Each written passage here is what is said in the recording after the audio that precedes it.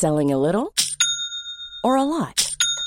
Shopify helps you do your thing however you cha-ching. Shopify is the global commerce platform that helps you sell at every stage of your business. From the launch your online shop stage to the first real-life store stage, all the way to the did we just hit a million orders stage.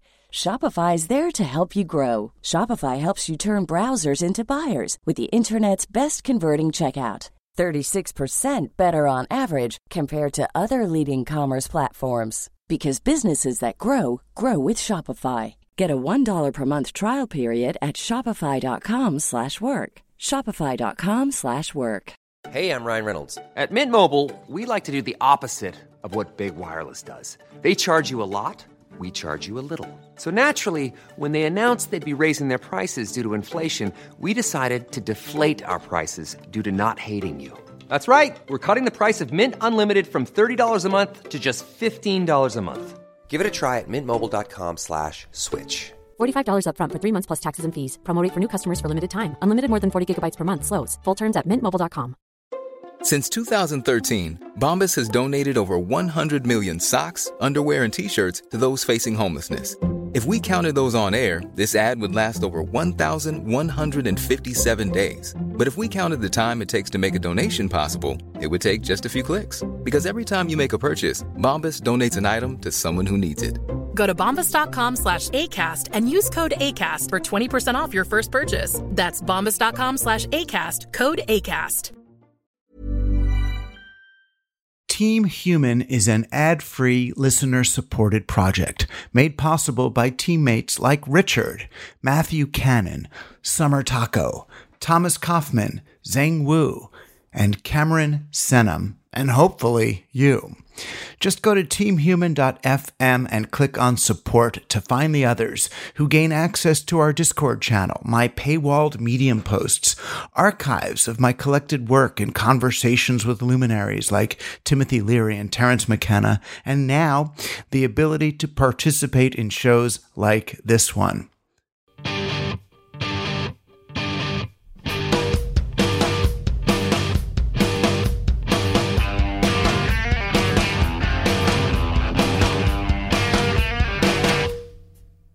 You're on Team Human, conscious intervention in the machine, a chance to think differently, break mental boundaries, cross social chasms, and delight in how wobbly that makes everything feel. Let's challenge our underlying assumptions together, where it's not nearly as scary. I'm Douglas Rushkoff, and we're all on Team Human. Playing for Team Human today, it's Team Human, our first session together in the Kibitz Room, a conversational work in progress that's starting today in the form of a call-in radio show and may go anywhere from here. It's time to intervene on our own behalf. I'm Douglas Rushkoff, and we're all on Team Human. We're trying something new today, our first Team Human call-in show. I used to do this all the time back when I was hosting the Media Squad on WFMU. Live call-in from people driving home from work or making dinner, and it led to some really fun conversations. So for our first stab at this, and as a premium for our supporting teammates, we held our first session in what we're calling the Kibitz Room on the Team Human Discord server. If people like it, we may try to do it as a live stream as well. So here it goes. Team Human recorded live in the Kibitz Room deep inside the Team Human Virtual Apocalypse Bunker, July 2022.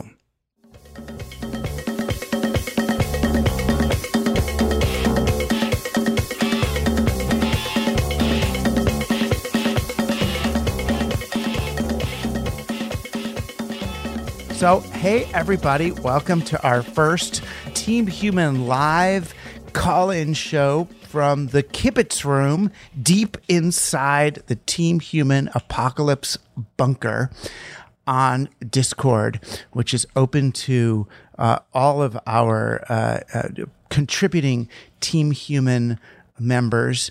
And we have ways for non-contributing Team Human members to participate by, I guess, asking questions by email at teamhuman.fm or tweeting tweeting and put the little @ Team Human Show, and we'll try to get to some of those questions as well. But obviously, our live in-person kibitzers are going to be prioritized here as we embark on this new adventure. It's funny. I was reading a lot about call-in radio and talking with Brian Lehrer, who does this great call-in show on WNYC. And their advice is you start with like a specific issue, like you do a news story. So then you've got a specific call out, like it's like a call to action. So it's like, so, how do you feel about the new law in the subway that you're not allowed to bring, animals larger than 2 pounds? Do you have an animal larger than 2 pounds? What do you think?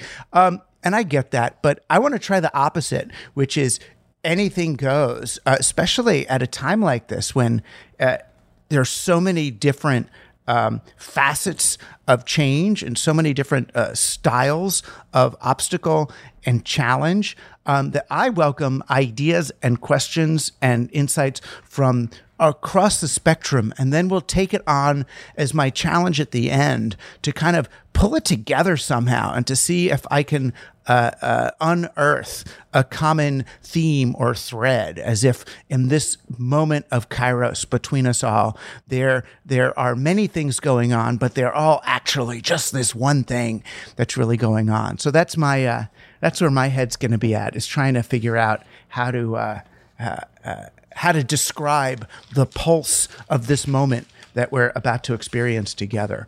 So Josh is gonna co-host with me here to help orchestrate the questions and answers and coming from different places and people. So Josh, what's the best way to corral this? I guess we can alternate. Do 2 or 3 live questions, and then you can pull one out of the mailbag and things like that. We'll start with one that we received today from Patreon. Bethany from Lancaster, Pennsylvania asks, are you familiar with Jaron Lanier's ideas of alternate business models from social media and web browsing that eschew behavior modification? For example, using subscription models or micropayments, as well as compensating users for their data. How likely do you think companies like Google or Facebook would be to adopt those changes?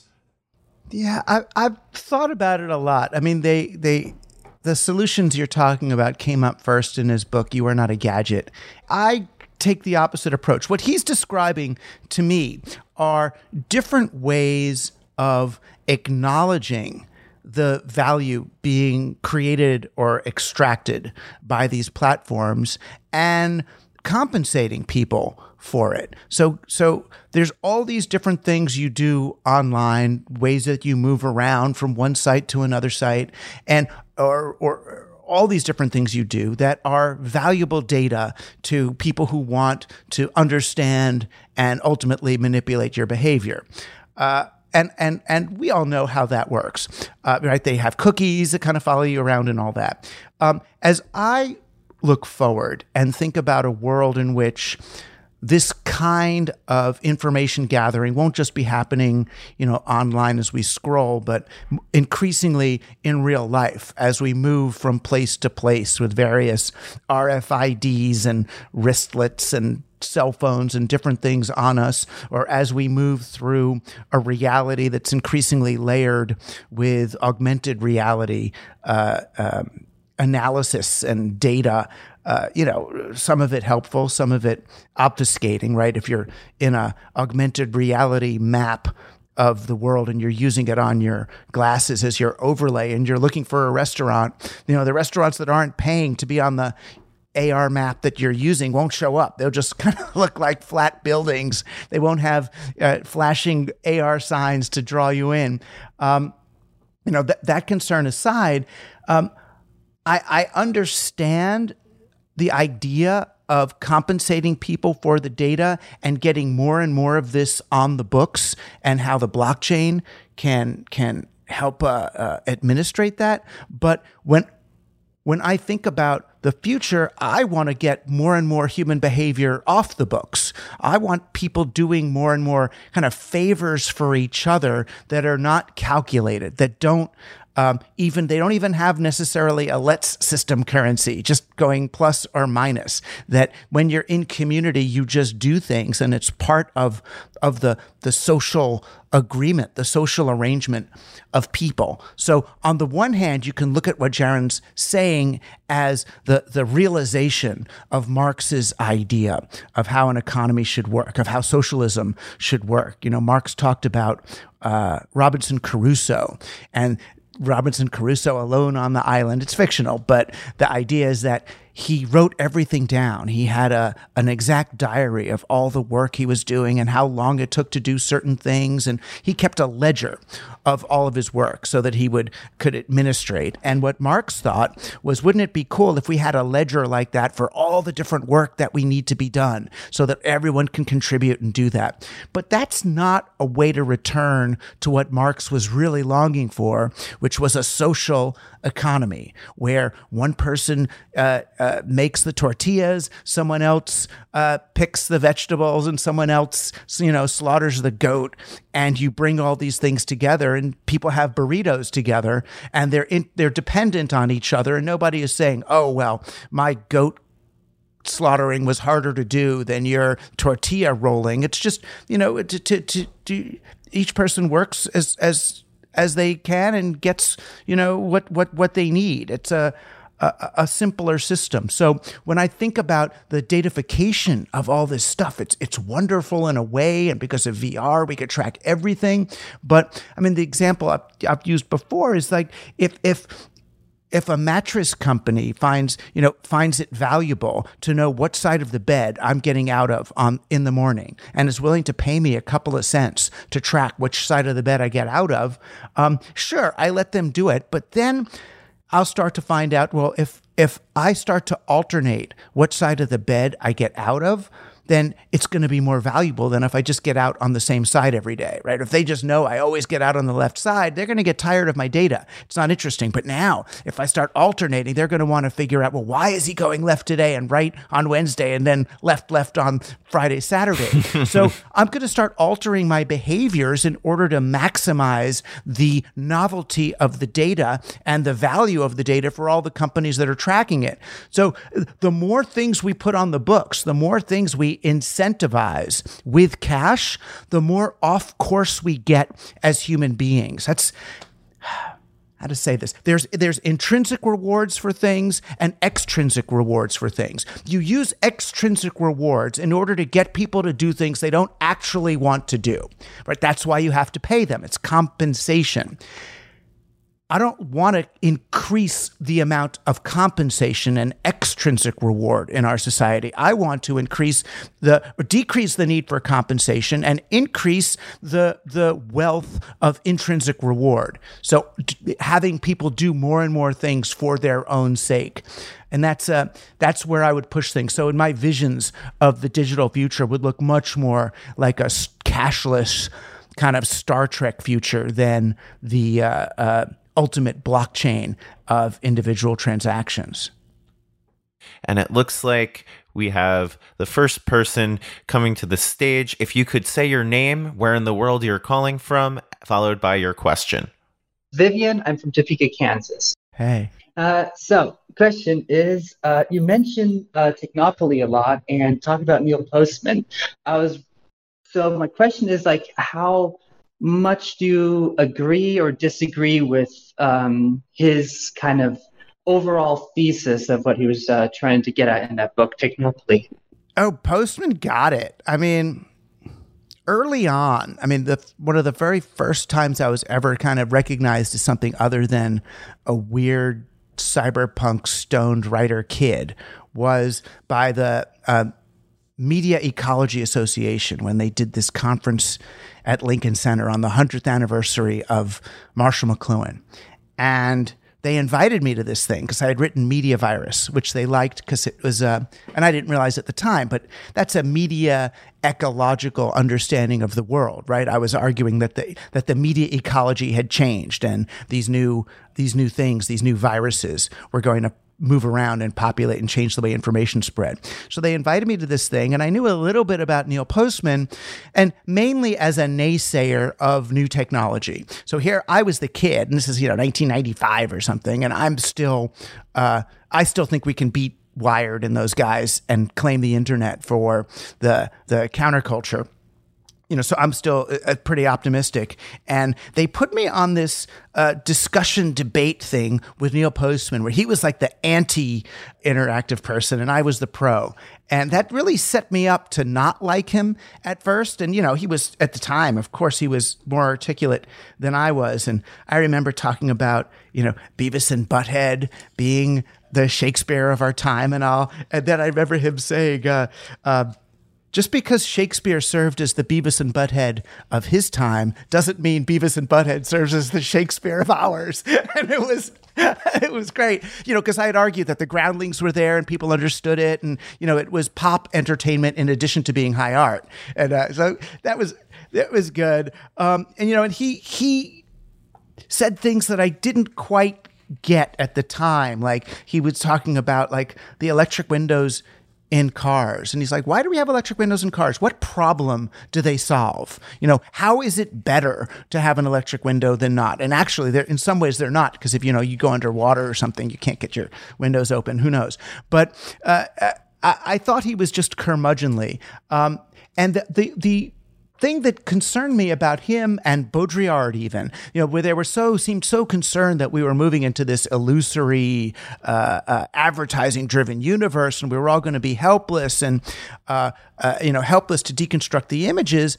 I thought, now that we have computers, now that we have the computer mouse instead of just the remote control, now we could deconstruct the content of television. Now we could demystify the technologies through which TV was coming to us, because we had programming, and the TV monitor had been turned into a portal where we're going to express ourselves. But what he did in Technopoly that I didn't quite understand at the time was he traced the sort of the three-stage evolution of different technologies as they come into our society. So he would say something like, the automobile, it starts as a tool to help people move faster. It becomes something that we need to change.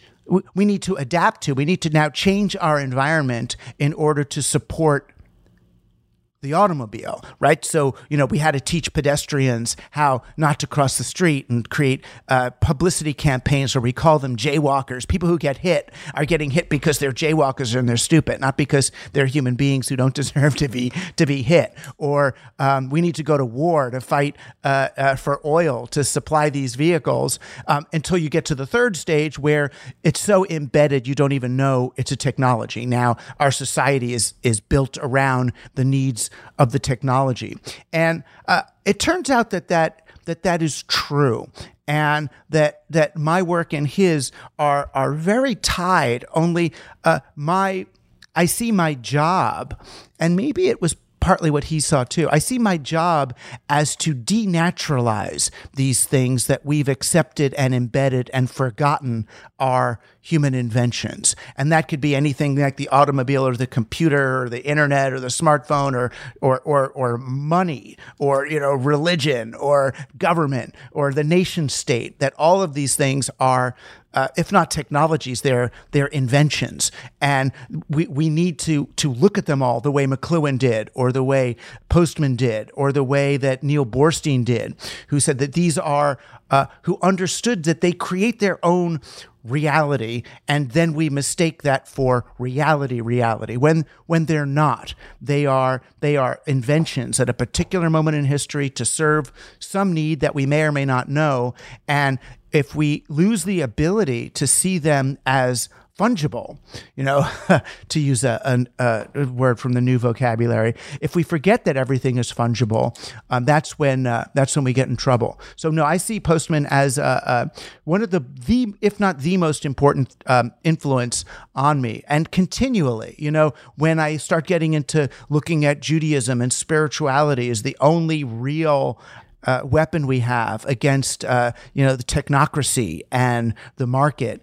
You look at Postman, and again, you look at interviews. He goes, religion's the only thing. Religion is our last hope. So I keep finding things from him, and maybe I resonate with him a little bit more than with McLuhan because Postman is a more of a text-based Jewish sensibility than McLuhan's more sort of Catholic iconic sensibility. So we're slightly more simpatico, and I knew the guy, so I had the face-to-face contact that Levinas, the philosopher, would say is essential for the real human, for that human-to-human space to open up. And I've never been face-to-face with McLuhan, so.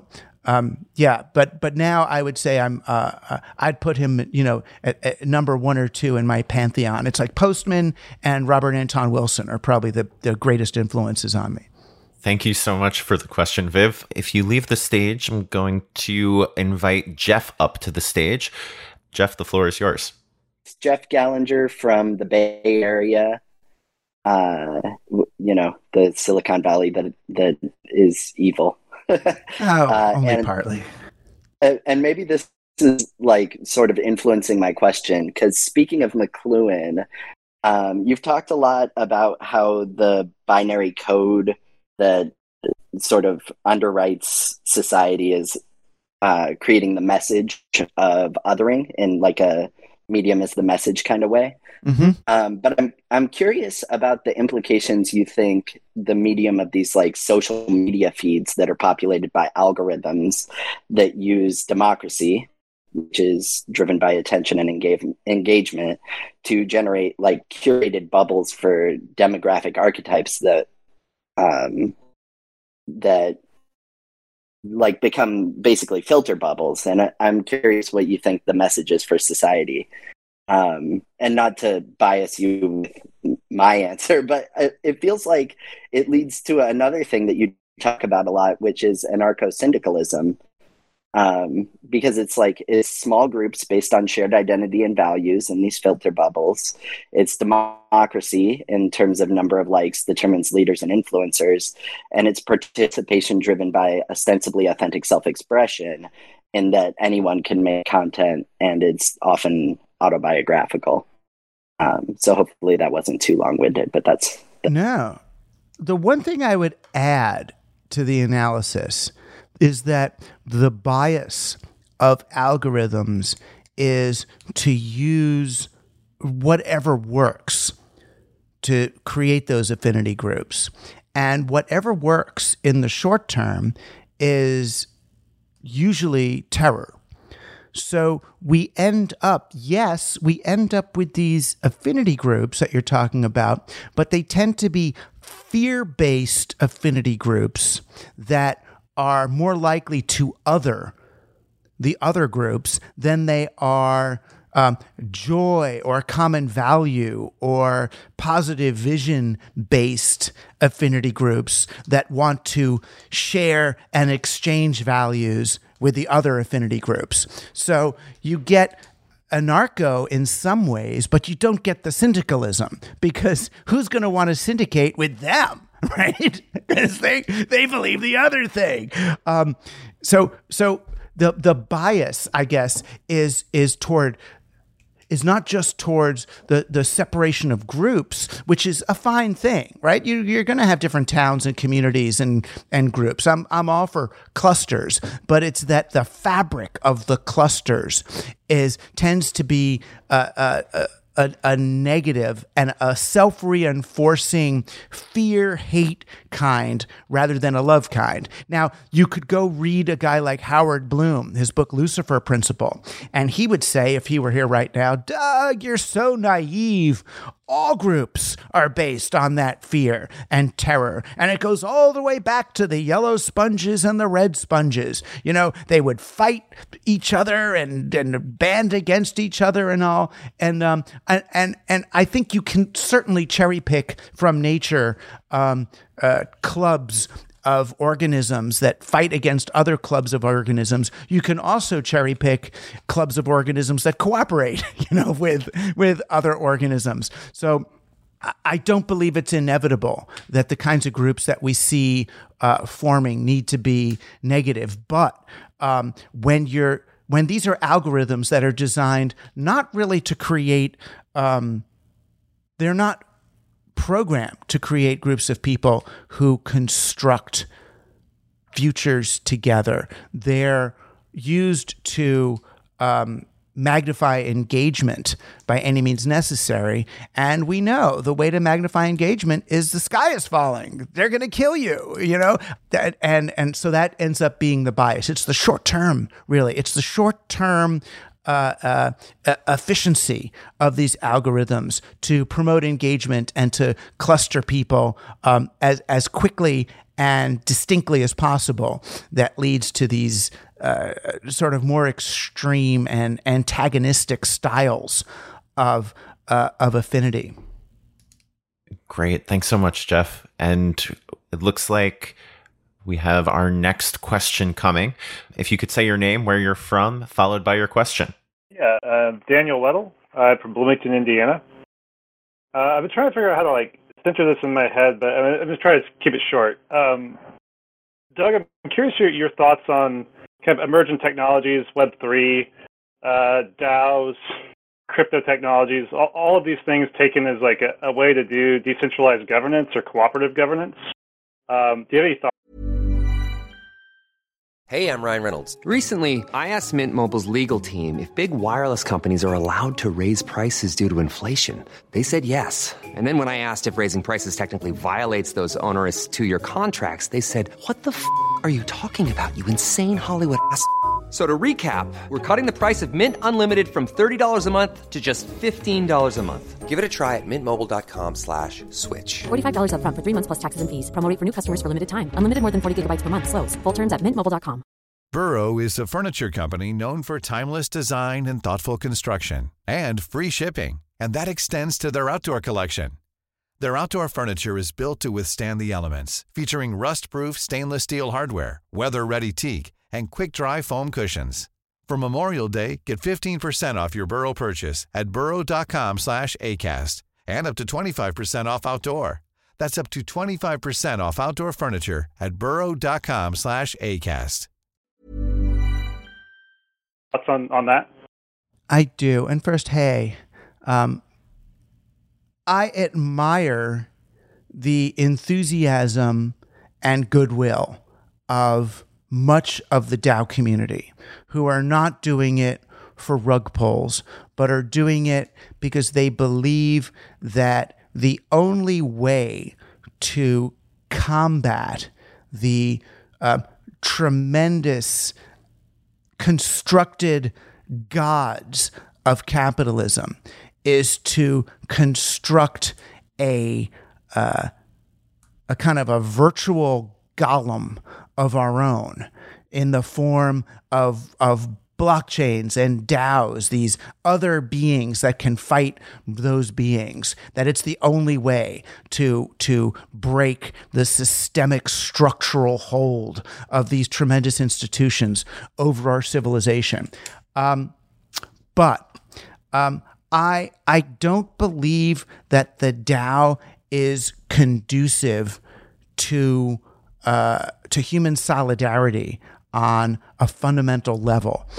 Back to Levinas, I think it all starts with the one human facing another human. It's the face-to-face contact between human beings that forges the rapport and solidarity required for human beings to collectively retake society from the abstracted formulations that we've mistaken for nature. Whether they're, the capitalism or the technocracy or the Great Reset or Game B or all these wonderful things, or, the Ethereum and blockchain and the DAO and all that. So my concern is that when we try to forge relationships through text and commands and DAO logic, we still leave out the human factor that could sustainably differentiate these movements from all the ones that failed in the past. I realize DAOs allow people to do certain things non-locally that they couldn't do, and for an international software collective that needs to keep track of things and verify identity in particular ways, sure, that's a great thing. For an international network of investigative journalists who need to maintain identifiability without being identified, right? They need to be able to verify without identification. Yeah, there's some great roles for DAOs, but as a substitute for real world community or for cottage industry, I don't see it. You know, I don't even really see the need for trust-proof ledger systems amongst people who are working together, because if you don't even trust each other enough to have an accountant administrate your books for you and keep track of who did what, if everybody needs to see everything about everything in order to even have faith that this is not a corrupt system, then we're starting off in such a nasty place that I'm not attracted to it as a solution for most of the things. You know, and I'm being asked a lot these days. I should do a monologue or a piece about this. I'm being asked by a lot of these Web3 companies, the ones who can't get like Neil Stephenson or William Gibson or Grant Morrison. They come to me next to develop some sort of, narrative logic for their Web3 worlds, right? So they want to build a world that's got, concert spaces, and people can go to different concerts and different raves and all, but then what holds the whole world together? Can you create a meta narrative? Or we want to make movies that then have Web3 spin-offs. What could people do in those worlds and all that? And the one thing I keep thinking could work in those sorts of spaces would be to give people credit for fan fiction in a different way. So now, you have people on different fan fiction boards writing new material about Harry Potter or Star Trek or Star Wars, and they're never really compensated for it. And most of the IP owners don't really let anybody create or retain value because they say this is our IP and it's copywritten, you're not allowed to do anything. And I was thinking it could be fun to create TV shows like a Squid Game or a Game of Thrones or something, where you get an NFT of a character. You don't know what it's going to be. It's like a pack of baseball cards. You could get Jon Snow, or you could get, third White Walker from the left. And you don't know what it's going to be. But then you get to see your character maybe in the movie and zoom in on a CGI of whatever giant scene has all the characters in a war or the Colosseum. But then after the movie, you go into a Web3 world where you get to play as your character and you can enact fan fiction that way. And if your character starts doing scenes and has stuff that's so original that the creators say, hey, that's a great scene for the movie, they put it in the next installment of the movie, or they put it in the TV series, and they don't pay you for it because now your NFT character has gone up in value. You've gone from a bit player in the background to now a small character with a scene. So now you have something of higher value, and you've made it of higher value through your creative input and in a way that doesn't challenge the IP or whatever it is. So I'm trying to think of things like that, thinking of NFTs and DAO in those spaces as a way of rewarding what we would normally consider amateur work, which is what the internet was way back when. I never wanted to have a blog because I had published a book. I had a column in the New York Times Syndicate, and it felt inappropriate for me to do a blog when there's so many people who need to be heard. Why would I crowd that space when I have a platform? And I kind of, I still feel that way in a large way. I still feel guilty to do a podcast in a world where I could maybe get a radio show, or I have books, I have platforms, but it's like that, all that line between professional amateurs kind of disappeared now. So I'm here and I blog and I go on Medium and I do all those things. But I feel like in the DAO space, there's a way to start rewarding people. Again, it's a little bit like what Jaron Lanier was talking about. To go back to that, it's in a way a nod to that. How do you acknowledge people's value in a way, but not like by paying them? It's more by just keeping track of what they've done, of what they've contributed to this world. And then maybe if they wanted to sell their character after that, I guess they could. But it's more a form of play. And again, the rewards are a little bit more intrinsic than extrinsic. Their character, their work is more valuable to the community now because it was cool. It's not like they're getting paid by somebody. But yeah, I'm not in love with DAO, and so much of it is rug pull, whether they know it or not. And so many of these worlds end up, again, incentivized by the money. How do we get the value of the token to go up? And if everything that's happening on the platform is there to make money be more valuable, then that's a weird thing. Back to the first question, in terms of our gods, we are burning a significant amount of the planet as our way of proving the value of Bitcoin. This is a form of worship. This is the sacrifice. Instead of sacrificing the goat or the crop to the gods, now we sacrifice oil to the name of Bitcoin to prove that we have faith in this.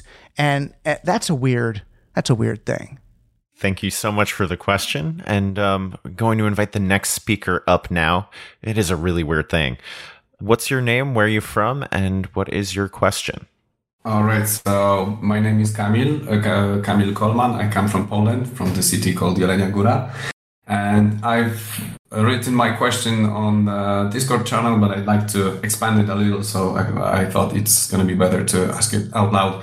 So the question itself may sound silly, but it comes from a more serious thinking process.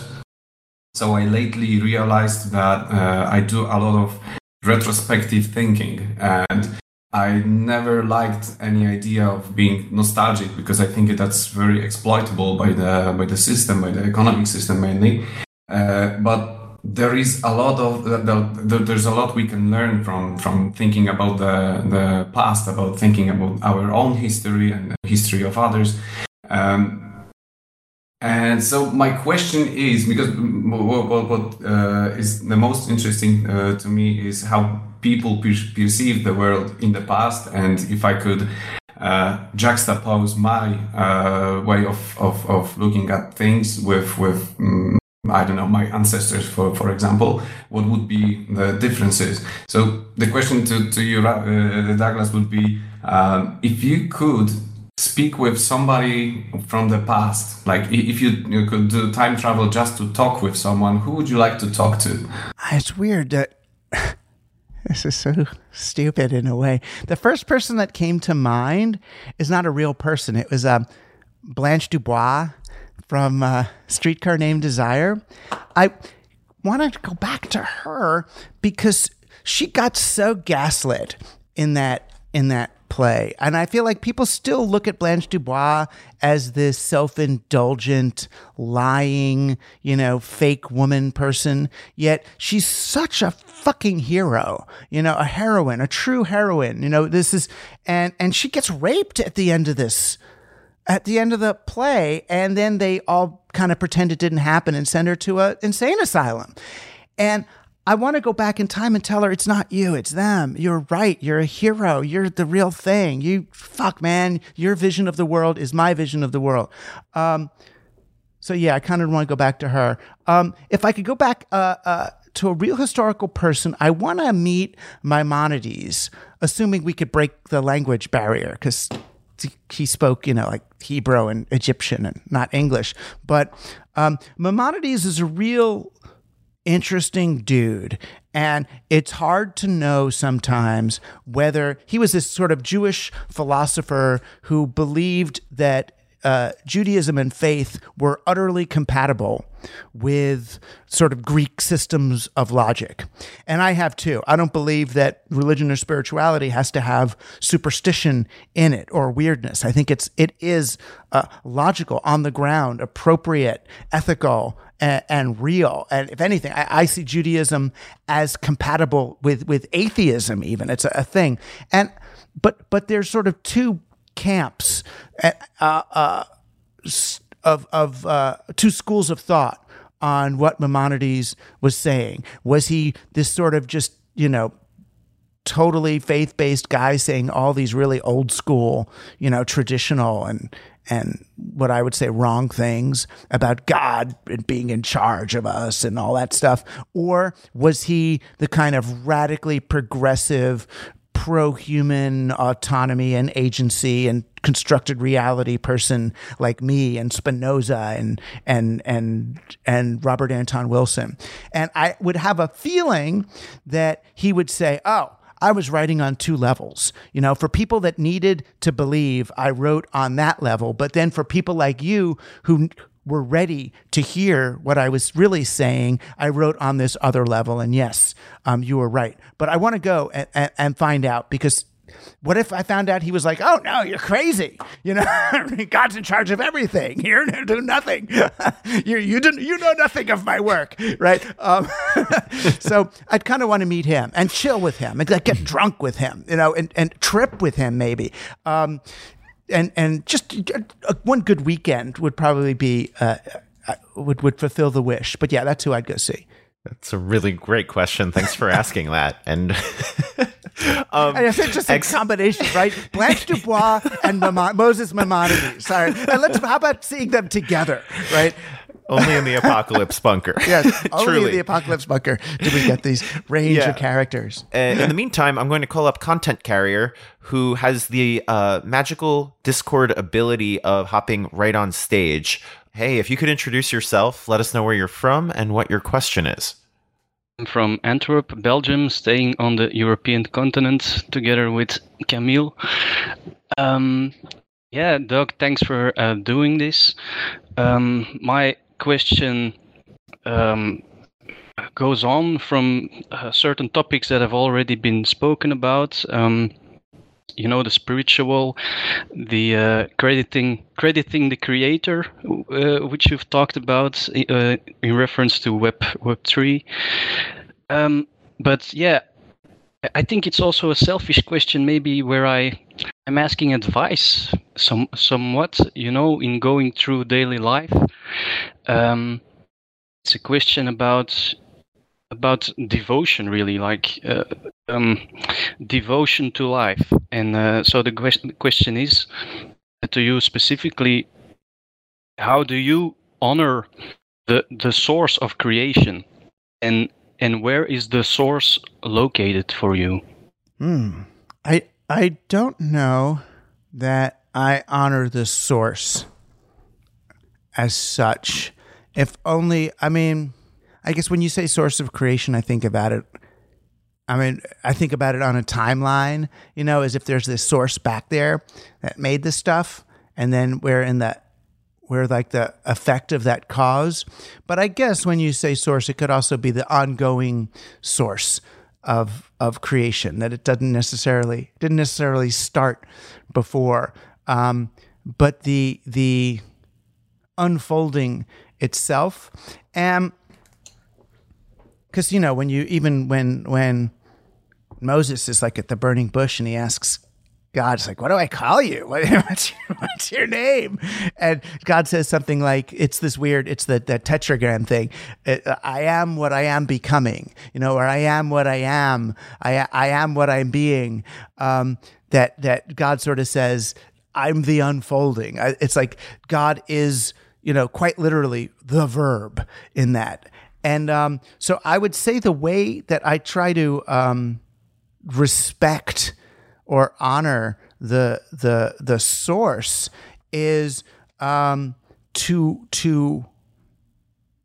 surrender to Kairos, to not think of things in terms of being a means to an end, but the means to the means, to drop out of cause and effect intentionality and move into everything being for its own sake, to move into a state of appreciation for the unfolding itself as it is manifesting now. It's a lot of what the book Present Shock was for me, was sort of getting over my own.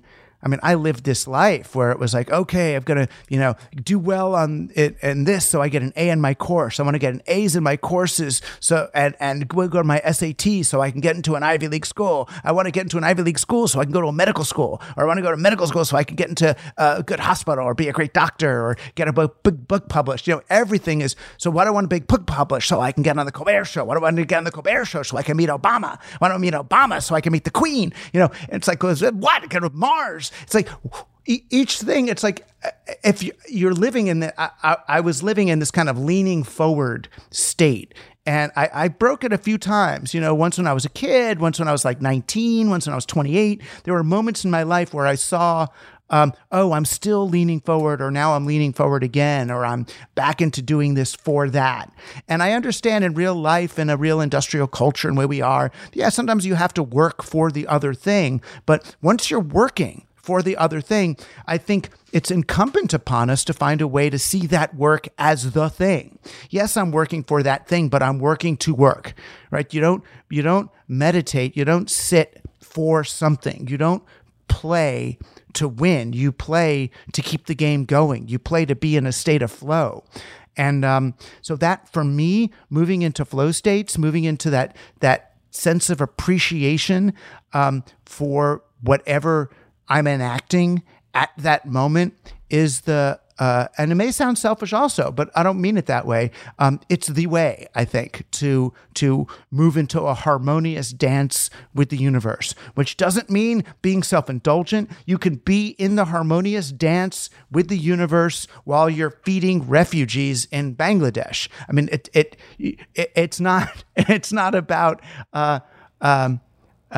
ignoring the reality of pain and suffering and need around you, but meeting those needs then. As you're meeting those needs, you're meeting those needs.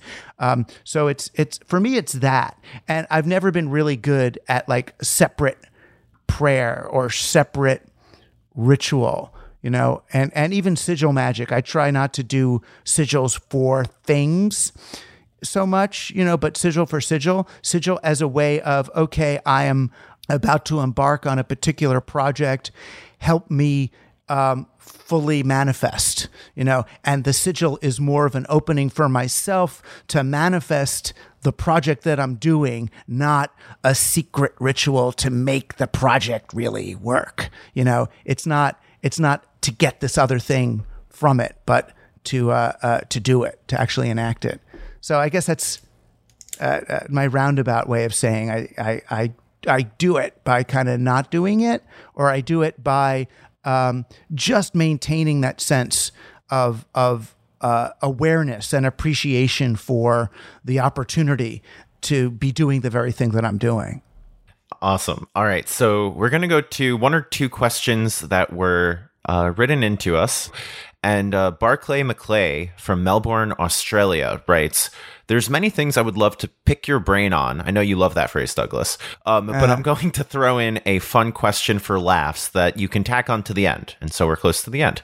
So I know you're on Team Human, but who or what is your favorite TV or movie alien? My favorite TV or movie alien? I mean, I like much of the world did fall in love with Grogu, Baby Yoda. I mean, but what's an alien really? I guess just a non-human, right? Because he's not alien. Right, extraterrestrial. Right. Growing up, my favorite alien. Well, I loved Robot from Lost in Space, and I know Robot's not an alien, but and most of the aliens on Lost in Space, there was one named Athena that Dr. Smith fell in love with, this green woman who could float around in space with no spacesuit. I was into her. But I mean, if I'm going to be honest, I'm very lowbrow, right? I mean, I already gave it away with Beavis and Butthead that I'm lowbrow. I liked Quisp. Quisp was this character who had a cereal. There was a Quaker Brothers cereal called Quisp, and there was another one called Quake, which was this like miner or something. But Quisp was this pink alien with a propeller head, and I liked Quisp. So I guess he was my favorite alien growing up. Yeah, I'm looking at Quisp. Lowbrow. Yeah, very sketch-like. So Kim from Switzerland asks, the archetypal, quote, "I'll use this device to destroy the universe," quote, brand of villain no longer seems as silly and thoughtless as it once did. To me, such plans once seemed laughably one-dimensional and absurdly cruel, but they now come across as palliative escape hatches from worlds and systems that have become too convoluted, too complex, and too illegible. Is this a bad thing? Because it sure does seem like the first step on an inadvertent path to fascism. You know, the interesting thing is, I mean, my daughter's rushing out tonight to see the Minions movie. And that guy who was the supervillain, Gru or whatever, yeah, he's like a little minion. He's a teeny little thing in the new movie. I mean, I missed some of these. I didn't realize he got little, and he's good. He's one of them. That's encouraging. I think it's about his upbringing. I think it's a prequel. Oh. I think it's the rise of Gru. Oh, no. Well, maybe. But he starts out, maybe he'll get good. But he does have some sympathy. I mean, he kidnaps those children or adopts them, and he's mean, but he's also there's a little heart in there. He's not quite evil. I mean, the thing about the push button evil, you know, the Dr. No or whoever, or in the Marvel movie, the one who can push a button and what do they kill half the population of the Thanos, universe? Yeah. Yeah. That's very much like many of the tech bros I've spoken to that they see as their path towards human liberation, you know, is they're going to use their blockchain winnings to build, you know, some solution that involves half the world going away, or that they sacrifice the 8 billion now for the 20 trillion that will be in the rest of the universe later.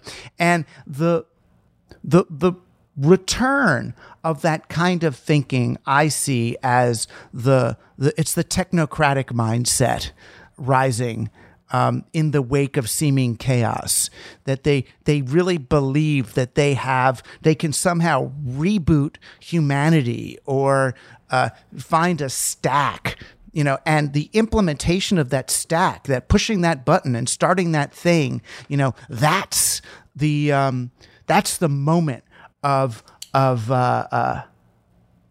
healing the earth that really involves a dispassionate and sociopathic destruction.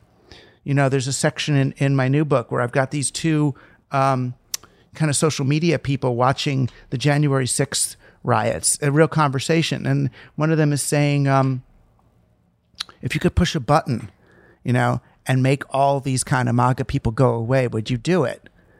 And the other guy's like, well, sure. You push a button and they just go away. You know, and it's like that old, you know, if you could push a button and someone in China dies, but you get $1 billion, would you do it? You know, and it's like, no, that person in China is you. The MAGA people are you. It's just one thing. So these villains, even if they're bad guys, and even if James Bond or Grogu or whoever fights against those bad guys, the antagonists represent a longing in the audience. You know, yeah, we might want to exercise it by having the good guy kill it, but it's also something we're longing for. We want to be Walter White or whatever his name was, selling crack to people. You know, we want it. And I think we have to look at that and you know, not be afraid of it so that we can move past it and see how there is no solution like that. There's none. You know, that if it's not mustering your compassion, if it's not mustering your empathy and connection and rapport and solidarity with other people, then it's it's the wrong path. Cold, not warmer, colder. And the need to see those movies, it's kind of immature at this point. That's not, if we still need to exercise that as adults in a world facing what it's facing, then we're in a sorry state. So that's why I'm trying in my own fiction. I'm going to see if I can do it. How do we move towards more solar punk, post-apocalyptic, positive pro-human futures, and how do we create, conflict and obstacle, and even personify our conflicts and obstacles without these very primitive, over-polarized embodiments of shadow. Dang. It was a great conclusion to this. This was a nice hour. That was fun. This is fun to do. Yeah, it's better with other people, isn't it? Yeah. Yeah. Yeah, this was great. And I mean, some really, really nice questions too. Yeah. And thoughts and more. And I'll get better at this. I should do shorter answers so that we can have more engagement and back and forth. We'll try all different styles of speaking, or sometimes I'll come in with a topic and try to throw it out and see what happens. Yeah, and but yay. We'll try to do this every few weeks, and sometimes they'll be more random like this, and sometimes they'll be more theme-based, as Douglas said. But thank you all for being here. Yeah, thanks for coming. It's really a privilege and an honor to have you all here, and you at home listening as well. Thank you, and we'll do this again and more and better.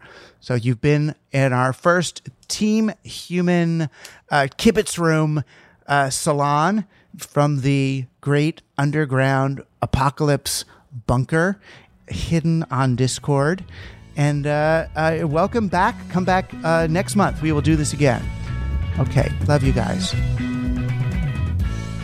And thank you for being on Team Human and our experiment in finding the others.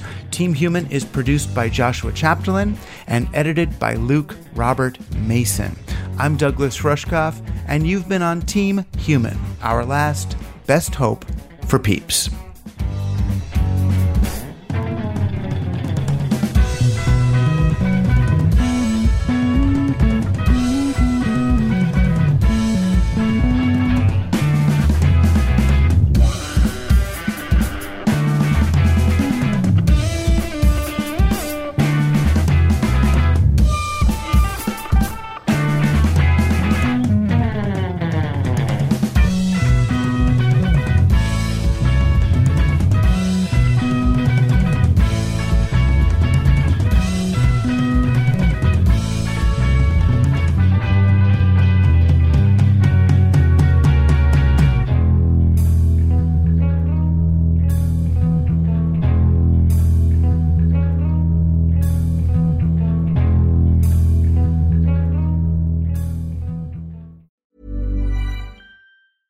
Flexibility is great. That's why there's yoga. Flexibility for your insurance coverage is great too. That's why there's United Healthcare Insurance Plans. Underwritten by Golden Rule Insurance Company, United Healthcare Insurance Plans offer flexible, budget-friendly coverage for medical, vision, dental, and more. One of these plans may be right for you if you're, say, between jobs, coming off your parents' plan, turning a side hustle into a full hustle, or even missed open enrollment. Want more flexibility? Find out more about United Healthcare Insurance Plans at uh1.com. Hey, it's Paige DeSorbo from Giggly Squad. High quality fashion without the price tag. Say hello to Quince. I'm snagging high-end essentials like cozy cashmere sweaters, sleek leather jackets, fine jewelry, and so much more. With Quince being 50 to 80% less than similar brands. And they partner with factories that prioritize safe, ethical, and responsible manufacturing. I love that. Luxury quality within reach. Go to quince.com/style to get free shipping and 365-day returns on your next order. Quince.com/style. Mom deserves the best, and there's no better place to shop for Mother's Day than Whole Foods Market. They're your destination for unbeatable savings, from premium gifts to show-stopping flowers and irresistible desserts. Start by saving 33% with Prime on all body care and candles. Then get a 15-stem bunch of tulips for just $9.99 each with Prime. Round out Mom's menu with festive rosé, irresistible berry chantilly cake, and more special treats. Come celebrate Mother's Day at Whole Foods Market.